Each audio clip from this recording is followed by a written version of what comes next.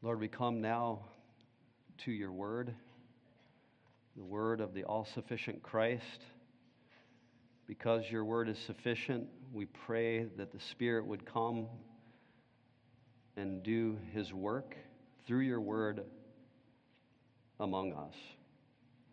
I pray that this text of Scripture, this gospel, would not come to us in word only, but also in power and in the Holy Spirit and with full conviction. Holy Spirit, answer the prayer of Paul in this book of 1 Thessalonians as we come to this passage. In Christ's name, amen.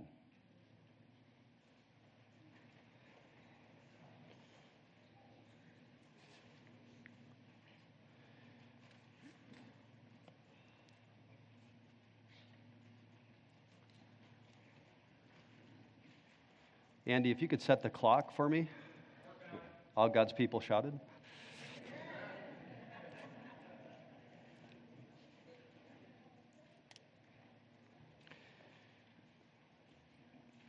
I've traveled twice with Pastor Dan and others to Sierra Leone, and it was in so many different ways for me an eye-opener. Such a need for pastoral training, such a need for the gospel of Jesus Christ, and to be honest with you, such a need for just the basics, food and shelter. One of the things that I noticed in visiting Sierra Leone is that they don't take anything for granted. They especially don't take for granted the provision of a meal. They don't waste anything. I remember our driver, we were eating out, and I had chicken, and I finished my chicken. I was done with my chicken, and he asked me, "Can I have the bones?" And he ate the bones. And it was an eye-opener for me. We need physical food and sustenance in order to live. It is the common denominator for all of humanity. I mean, if we don't sleep, if you stop sleeping, you die. If you stop drinking, you die. Eventually, if you stop eating, you die. We have such great physical needs. But the way that God has designed the universe in his created order, all of these physical needs are really a picture, a living illustration of our deepest spiritual needs. So physical hunger is a symbol of the substance, the reality of spiritual hunger. And we see this in our passage this morning as we continue our exposition in the book of Luke. And I'd like you to take your Bibles and turn to that place. Turn to Luke chapter 9 and find verse 10. Luke chapter 9, verse 10. We'll read this account of the feeding of the 5,000 from verses 10 through 17, which will be our text this morning. Luke chapter 9, verse 10. When the apostles returned, they gave an account to him of all that they had done. Taking them with him, he withdrew by himself to a city called Bethsaida. But the crowds were aware of this and followed him. And welcoming them, he began speaking to them about the kingdom of God and curing those who had need of healing. Now the day was ending, and the 12 came and said to him, "Send the crowd away, that they may go into the surrounding villages and countryside and find lodging and get something to eat. For here we are in a desolate place." But he said to them, "You give them something to eat." And they said, "We have no more than 5 loaves and 2 fish, unless perhaps we go and buy food for all these people." For there were about 5,000 men. And he said to his disciples, "Have them sit down to eat in groups of about 50 each." They did so and had them all sit down.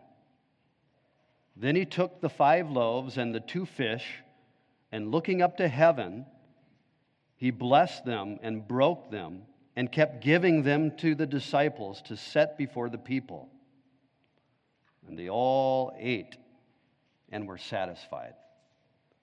And the broken pieces which they had left over were picked up, 12 baskets full.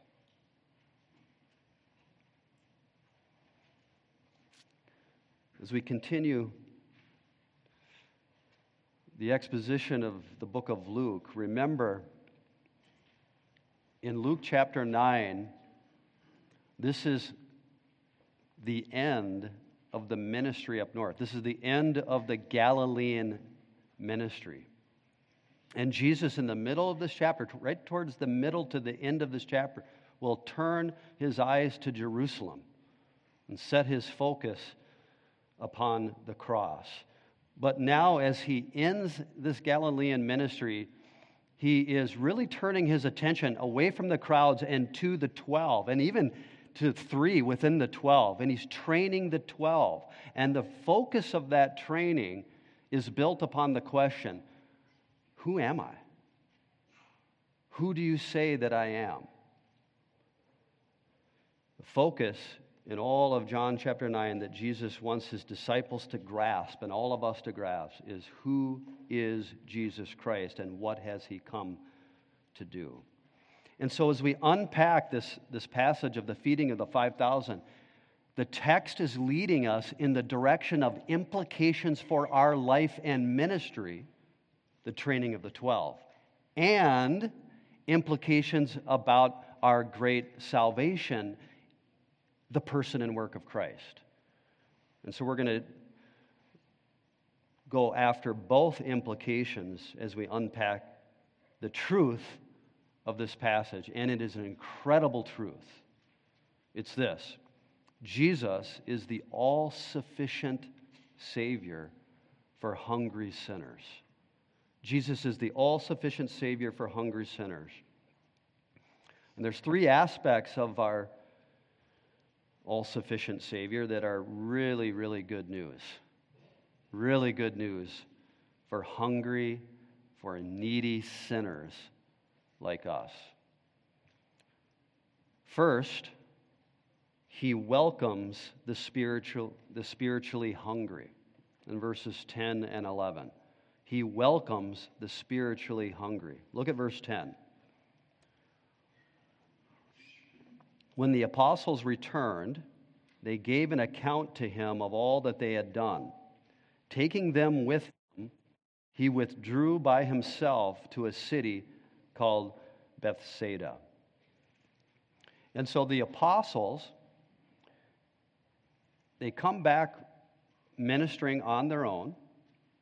They come back because they're accountable to Christ, just like we are. I'm getting a lot of feedback. I don't know if it's feedback, but let me know if I need to go to this, because that'll be fine. Keep going? Okay. So they're ministering for Christ. And they're coming back, they're having this interaction with Christ, and they are tired. They are wiped out, and Jesus is tired, and he's discouraged in the sense that he's just heard about the death of John the Baptist. He's got that on his heart and his mind. He says, I'll tell you what, it's been a long ministry time. Let's go away. So he withdraws draws with his 12 to a place where that they can rest, they can get away together, they can regroup, they can spend time together. A wonderful time of sitting, right, with the 12, with Jesus. Can you imagine? Getting that feedback on their ministry, that accountability. Talk about leadership development. You wouldn't want this to end, withdrawing with Jesus. A much needed rest. But notice what happens. Verse 11, but in contrast to what's happening, but the crowds were aware of this and followed him, and welcoming them, he began speaking to them about the kingdom of God and curing those who had need of healing. The parallel passages of the feeding of the 5,000 say that they ran on foot from all the cities, and Jesus has withdrawn with his disciples, and they're having this great leadership development, rest time, and he sees the crowd coming from a distance. I don't know what's going through their minds, but Jesus, the parallel passages say, when he sees them, he is moved with compassion for the crowds because they were like sheep, not having a shepherd. And so what does Jesus do? The text tells us, Jesus, I love this word, and welcoming them. And welcoming them. Jesus was tired. Jesus had training to do. Jesus had a plan of leadership development. In respect to his humanity, the plans of the Christ were interrupted. The disciples, they needed rest. They wanted feedback. They wanted leadership development. They were tired. They wanted to spend time with the Lord. They had plans. The disciples' plans were interrupted. But the crowd. But the needy. And he welcomed them. And we are to see that we serve a Savior who welcomes hungry sinner. We are to see that we serve a Savior who's not upset around needy people. He's not too busy. He's not too tired. He's not disinterested. He welcomes the needy and delights in saving hungry sinners. Now, let's drive this home. Jesus is the all-sufficient provision for life and ministry. Jesus is exhausted. John the Baptist's death weighs heavy on him, and yet he's moved with compassion. He models compassion for his disciples and for us, and we are becoming like Christ. And so, Christian, be ready for people to interrupt your plans. Reach out to them. Show them compassion. I know what tired is like. I know you're wiped out. I know, frankly, we're confused about a great many things. We need some feedback. But just keep on welcoming needy sinners into your life. Serve others with the compassion of Christ. Jesus preached the kingdom of God. Amen. I hope we continue to preach straight truth from this pulpit and in the ministries of this church. But may the heart of the ministry at Grace Community Bible Church be the heart of Christ who welcomes hungry sinners. Now, I want you to notice the all-sufficient provision of Jesus for salvation here, because it always moves to spiritual salvation. People are coming to Jesus. They're running to him. So I want to apply this to salvation. And I want you to know, sinner, we're all sinful people. We're all hurting, hungry spiritually. We're all broken and needy. And we wonder sometimes with our backgrounds, with our past, with our guilt, with our track record, with our failure, whether Jesus will welcome us, whether He can possibly welcome you. And even as a Christian, as you go back to your sin again, will He welcome you? Will He forgive you yet again? And the answer is, that's what He's best at. As Jim preached, He's gentle and lowly of heart. Come to me, all who are weary and heavy laden. That is spiritually hungry. He welcomes hungry sinners. He welcomes us. Don't get a picture of Jesus, sinner. Don't get a picture of Jesus with a scowl on His face, with His arms crossed. That's not the Savior we serve. We serve a Savior who welcomes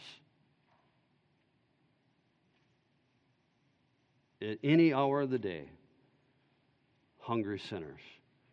As J.C. Ryle said, Jesus Himself is ever full of pity, ever kind, ever ready to show mercy, even to the unthankful and the evil. He still pities them, still cares for them, still feels for their helplessness and need.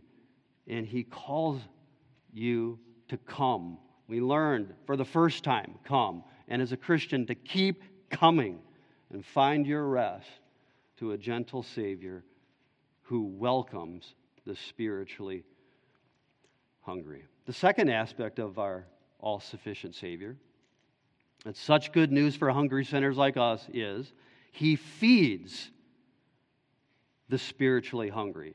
Verses 12 through 16. Now the day was ending, and the 12 came and said to Him, "Send the crowd away, that they may go into the surrounding villages and countryside and find lodging and get something to eat, for here we are in a desolate place." So they're really tired. He's been now ministering all day, preaching, and they've been healing, and the sun is setting. The day is wearing out, literally, and the disciples are sort of filling Jesus in as to the need of the moment, that the people are hungry, they don't have lodging out in the wilderness, they should go back to the city, they should find, a Motel 6 and get some food. Get some rest. And so that's their logical solution. Jesus, I don't know if He was smiling at this point, but He takes His opportunity. He knows what's going on, and He's all about training and equipping in this passage. Don't forget, that's the theme of this passage, including His identity. So He sees an opportunity for training the 12. And so what does He say? Verse 13. But He said to them, "You give them something to eat." It's very emphatic in the Greek text. You do it. Men, you provide to them. And I can just see Jesus be quiet, and the training has begun. And I think we can relate so much to us. It doesn't dawn on us who we are talking to when we are thinking like this. Does it? And notice what they say to Jesus. Well, they said to Him, well, okay, we have no more than 5 loaves and 2 fish, because the parallel passages, they found a little boy who had a little lunch, a little sack lunch, measly 5 loaves and 2 fish in the other text. But unless perhaps we go and buy food for all these people, for there are about 5,000 men, which doesn't include women and children. So 15 to 20,000 people were gathered on the grass out there, away from the towns. How in the world, you do it, how in the world are we supposed to feed 15,000 people? Well, all I can think of is maybe to collect, money and go buy some food, but it's getting dark already. And even if we had 200 denarii, which we don't, Andrew says in a parallel passage, they wouldn't each even get a nibble of food. We wouldn't be able to do it. So, the resources that they have to fulfill what Jesus says, you give them something to eat. That's a command. It's not a suggestion. They don't have the resources for it. It is not possible. The resources they have are pathetic and measly morsels. Jesus wants them to see this. He's got them right where He wants them, but the light bulb does not go off in their minds.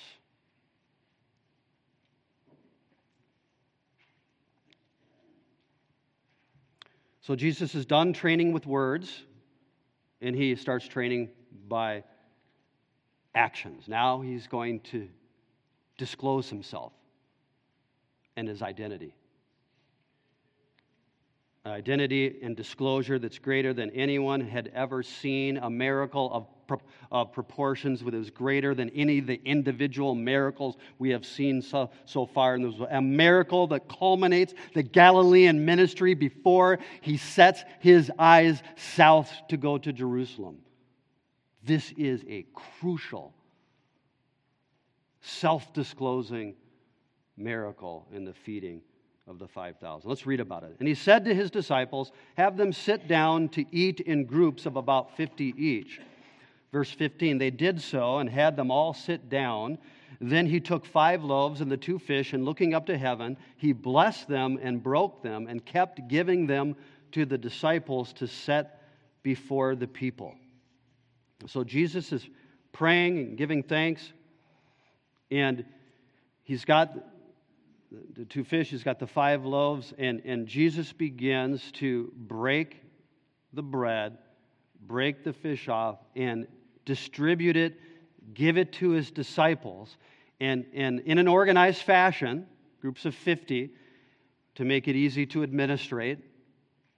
He distributes the food, and Jesus keeps on breaking. The verb tense is incredible. It's just a repetitive. He just keeps, did you see it? He just keeps on breaking. He keeps on breaking. He keeps on breaking. He can't stop breaking. So Jesus miraculously created bread and fish. Who distributed the food? The disciples distributed the food. The disciples are the ones who fed the people sitting there. Did you notice that? Jesus is testing them. He's training them and us. He's showing that He is the all-sufficient provision. And He wants us to believe that He is the all-sufficient provision for life and ministry. Now, Jesus, if you come to Him, He welcomes you. And if you come to Him, He'll feed you. He'll feed you. He feeds the spiritually hungry. And we are to remember this about our Christ. Believers, I know you are facing impossible situations. Barb Germanson faces an impossible situation. It's easy to look at our resources, and if we look at our resources, we don't have enough. Jesus has got us right where He wants us. He's testing us. He's training us. He calls us to trust Him in our impossible situations, that He is compassionate. He understands. He is in control. He has the power. We don't control, have the resources, or the power. Is a light bulb going off? It did for me, going through this passage. I don't have enough talent. You don't have enough money. We don't. Jesus says, good. I'm glad you have that figured out. I'm more than enough for you. I am powerful and sufficient for everything. You must trust me. A bill comes in, and you cannot pay it. Trust. Jesus. A health problem. The doctors can't figure it out. The cost is overwhelming. You must trust me, Jesus says. Your work is cutting back. You're next in line to go. You've got to trust. Your children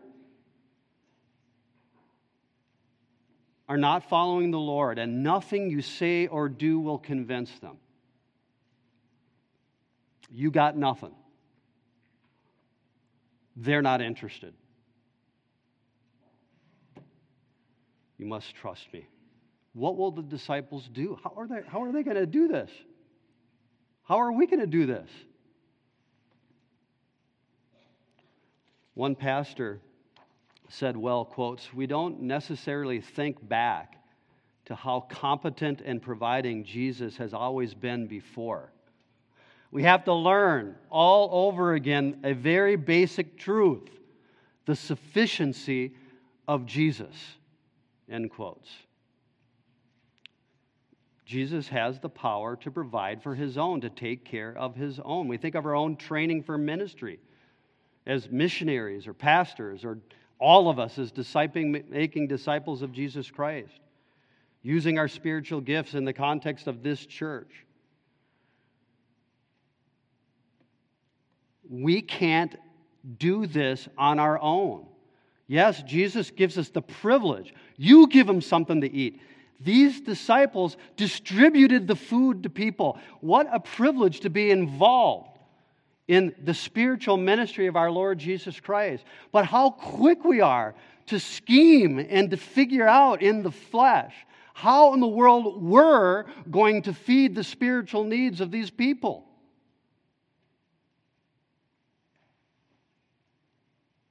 And yet Jesus allows us to be involved. But he's trying to teach us something, to show us that what we have to give is not from us. It's not us. It's not our strength. It's not our provision. It's not our power by which we minister. We are inadequate. We are insufficient. We must depend upon Christ. He wants us dependent upon him for life, for ministry. And secondly, as we look at this point, the all-sufficient Christ for salvation. Listen, let's apply this to salvation. Are you, from this text, the food that Jesus gives, are you sufficient to save yourself from this passage?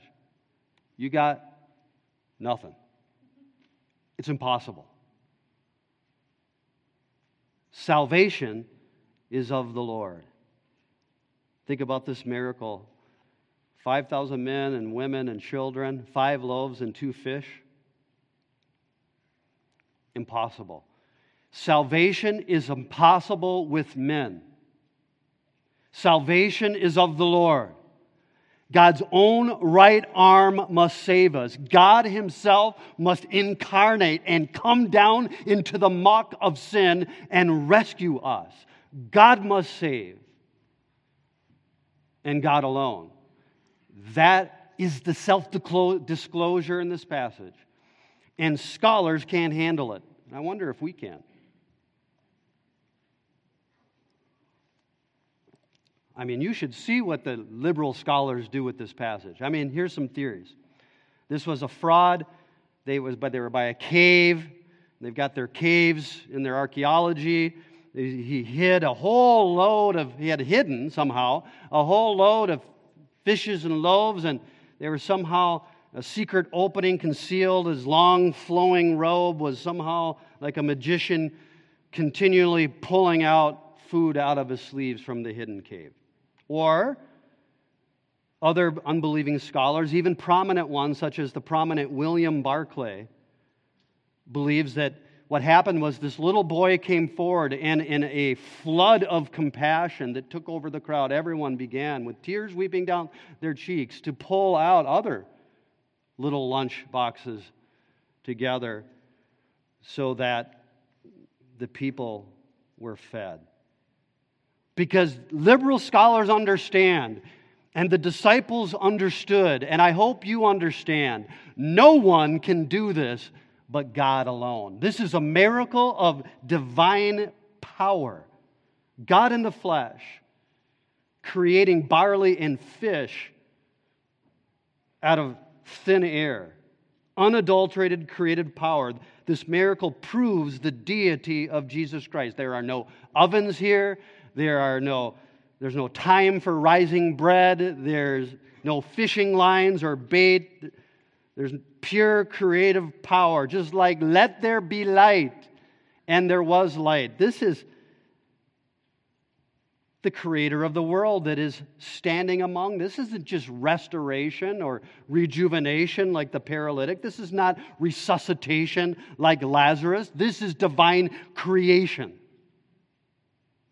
This is God at work. And we are to see that we need God to work. If hungry sinners are going to be saved, God must work in Christ. It's Christ. The spiritually hungry cannot feed themselves. They cannot provide for themselves. Look at all the world religions. Muhammad cannot provide for you. Buddha can't get the job done. Elon Musk can't provide for you. Only the Creator God can bring in everlasting spiritual sustenance for hungry sinners. And His name is Jesus Christ. God, Yahweh, took upon flesh, the Lord of creation. That's why He does not rebuke us if we fall at His feet and worship Him. He does not rebuke us. So that we can say with John and the living creatures in Revelation chapter 4, worthy are you, our Lord and God, to receive glory and honor and power. For you created all things, and by your will they existed and were creating. So Luke is teaching us that Jesus is the all-sufficient provision because salvation is of the Lord. And God has come, and He has the compassion and the power to satisfy hungry sinners who see their need of Him. Not just sinners. Jesus doesn't satisfy sinners. Jesus satisfies hungry sinners. Hunger to be free from the guilt and the burden of sin, the helplessness and the hopelessness. They see the danger they're in because of their sin. And that leads us finally to the third aspect of our glorious, all-sufficient Savior, that such good news for hungry sinners like us. Number 3, He satisfies the spiritually hungry in verse 17. He satisfies the spiritually hungry. Verse 17, look at it. Amazing verse. And they all ate, so all 15, 20,000, they all ate and were satisfied, and the broken pieces which they had left over were picked up, 12 baskets full. So they all, in their groups of 50, the food kept coming, and they kept eating, and they didn't just get one little measly bite. They all ate. All ate until they were satisfied, until they were full. This Greek word, translated satisfied, good word, good translation. This word satisfied was used to describe the fattening up of animals. And so what the farmers would do is that they would really feed them. They would gorge themselves, these animals, so that they could eat no more. The idea is that they ate. They were satisfied. They ate till they were full, until they could eat no more. Got it? The picture? My family doesn't know much about this, because I have 9 children. From time to time we go to restaurants, and it's just sort of pathetic. We're going to split this meal 4 different ways, and everybody gets their precious $5 bite of food. However, we discovered the restaurant that solved all of our problems. It was called The Tavern in Northfield. Problem, it's closed. So sad. But we would go on a Saturday morning. I'd have all 9 of the kids at the time. That was back when it was open. And we'd drive to Northfield to the tavern.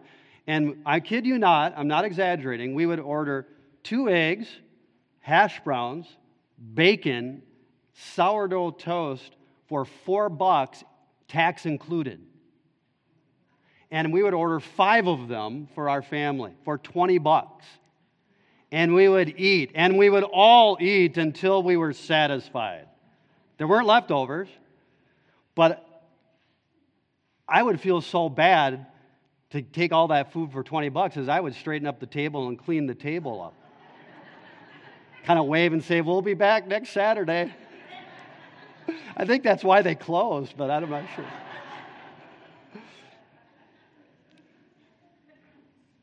This is how they felt. They ate until they were full, and they actually had leftovers. What is the lesson of the leftovers? It's that Jesus is not just going to get you barely home or just barely enough for you, or you might be just a little too much for. He is more than enough for your salvation. If you have Christ and His life and His death and His resurrection power, if you have Him and He is in you and you are in Him and you have consumed the Christ by faith, He is enough for you. He is more than enough for you. And there's another lesson in the leftovers. Why did you think there were 12? It's a training text. It's a training text. How many disciples were there? I think that's the interpretation. One of the reasons for the 12 is each one of them said, look, there's enough for you as well. And by the way, there's a lesson that everything that you're going to give away from your baskets, from your life, is going to come from my hand.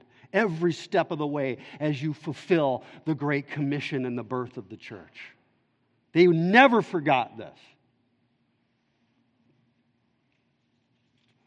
It reminds me of the provision of Jesus in Ephesians chapter 3, verse 20. Now to Him who is able to do far more abundantly, beyond all that we ask or think, according to the power that works within us, to Him be the glory in the church and in Christ Jesus to all generations forever and ever. Amen. So let's drive this home, this last point. Jesus is the all-sufficient provision as we think about the full satisfaction He brings for life and ministry. Brothers and sisters, let us be filled and be content having Jesus and knowing that He is Jehovah Jireh, the great provider. For my God, as Paul wrote, shall supply all your needs according to His glorious riches in Christ Jesus. He's sufficient for anything that you will face in this life. You're not going to be short where you have to add to it, whether it's rejection or accusations or misunderstandings or failures or discouragement or job loss or cancer or anything. Christ is sufficient for me. He's sufficient for you. Kent Hughes, in his commentary, said this, quotes, God helped me today.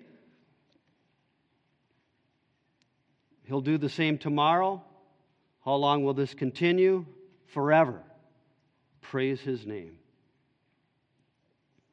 Now, in our ministries then, that's our life, but in our ministries, listen carefully, we set before people what Jesus has provided for their souls. Jesus creates the bread. He gives it to them to distribute. You're just a distributor, right? But we get to be. What a privilege. But it's Christ. The only thing we have to offer is what Christ gives to people through us. He's the all-sufficient provision then for all of life, for all of this ministry, for all of your ministries. He's the all-sufficient provision for those ministries. Right? sufficiency. Now let's go to the final connection. He's the all-sufficient provision for salvation, this whole satisfaction. Let's make a connection. I think you already know it, but it's in the Bible, and you have to see this. What's the food that Jesus gives that satisfies the spiritually hungry? This satisfies the burdened sinners who know that if they don't have God saving them, that they will die eternally, that they'll be lost in a place called hell, if they're not rescued from their sin. What is it? What is this food? Keep your finger in Luke chapter 9. Take your Bibles and turn to the passage that Bobby read in John chapter 6. John chapter 6, find verse 51. What is this food? John chapter 6, verse 51.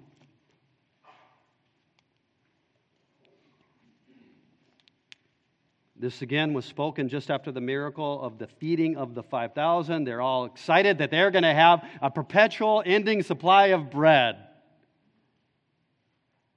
from Christ. He's like, here's kind of the whole point of this. And he says this in verse 51.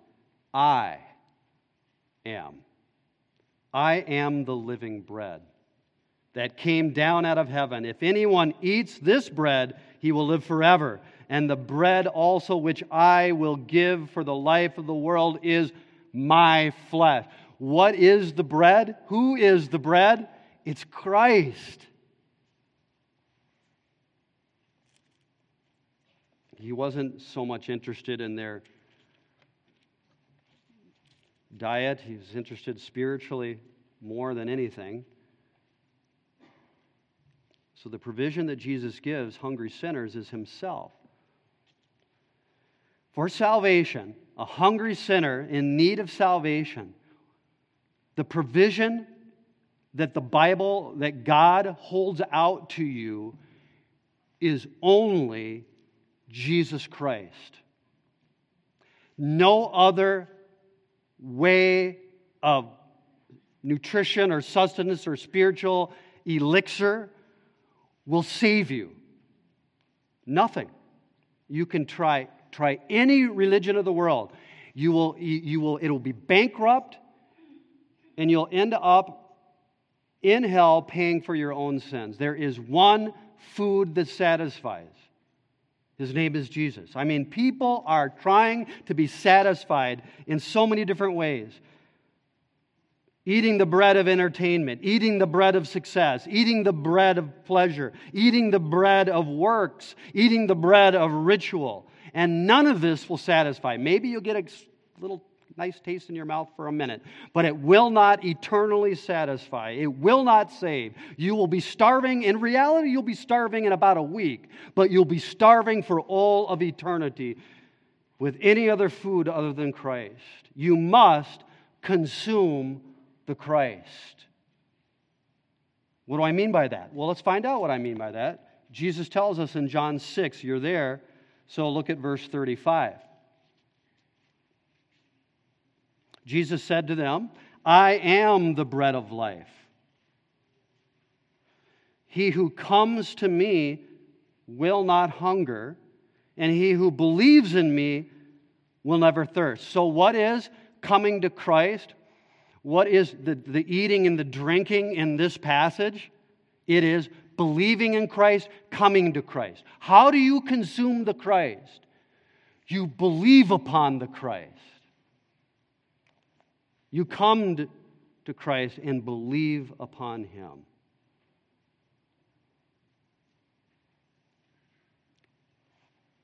Look at verse 50.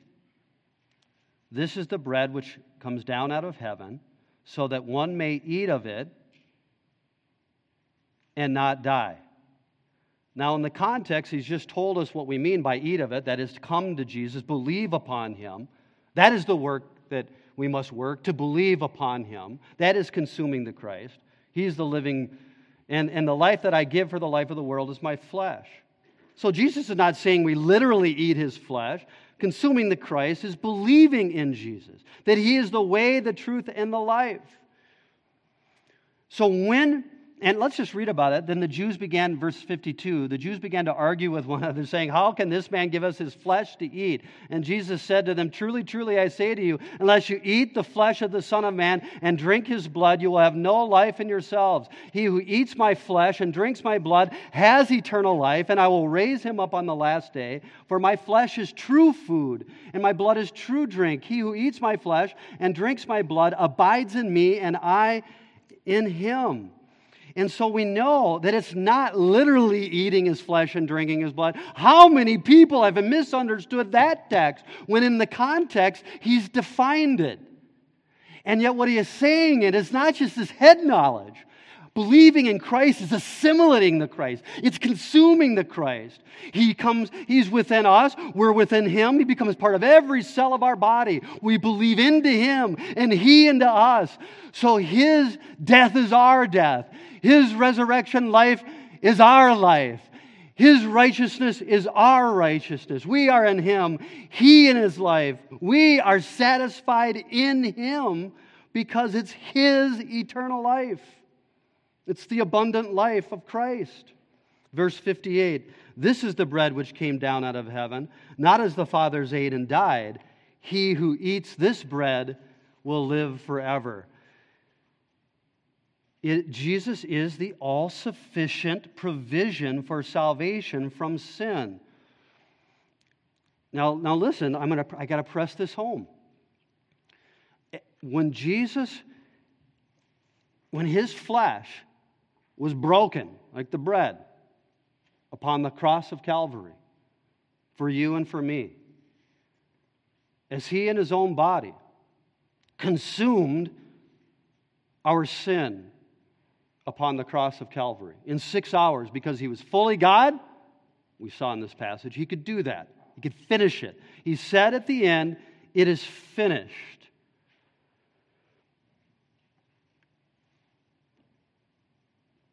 And so, if you come to him, he'll feed you what you need himself, his substitutionary death, his perfect righteousness.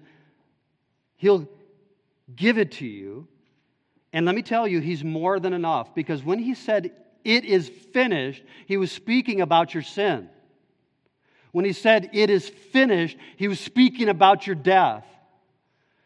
And when he rose up out of the grave, he proved that it indeed was finished and that your salvation is finished.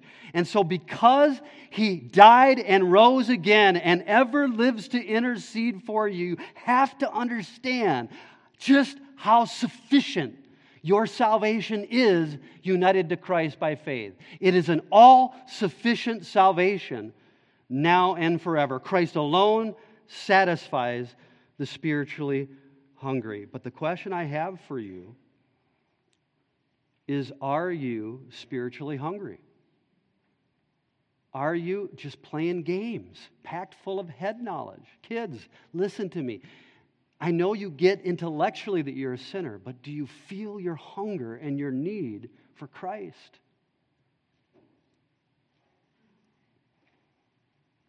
That you just know that if you don't get connected to Christ by faith, if you don't believe upon him, you're going to be in trouble, stuck with your own sins,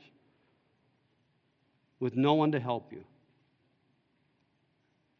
I would just say, if that's who you are and you're just not certain, you don't got to run through a bunch of hoops. The text says, come to Jesus. Believe upon him. So if you're hungry spiritually this morning, right now, today is the day. Today is the day of salvation. Come and consume the Christ. Trust that he is enough for you. His death and his life is enough for you.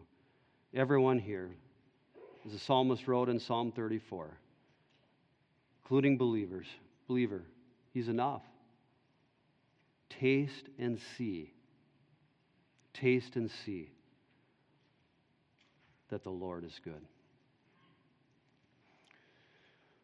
Father,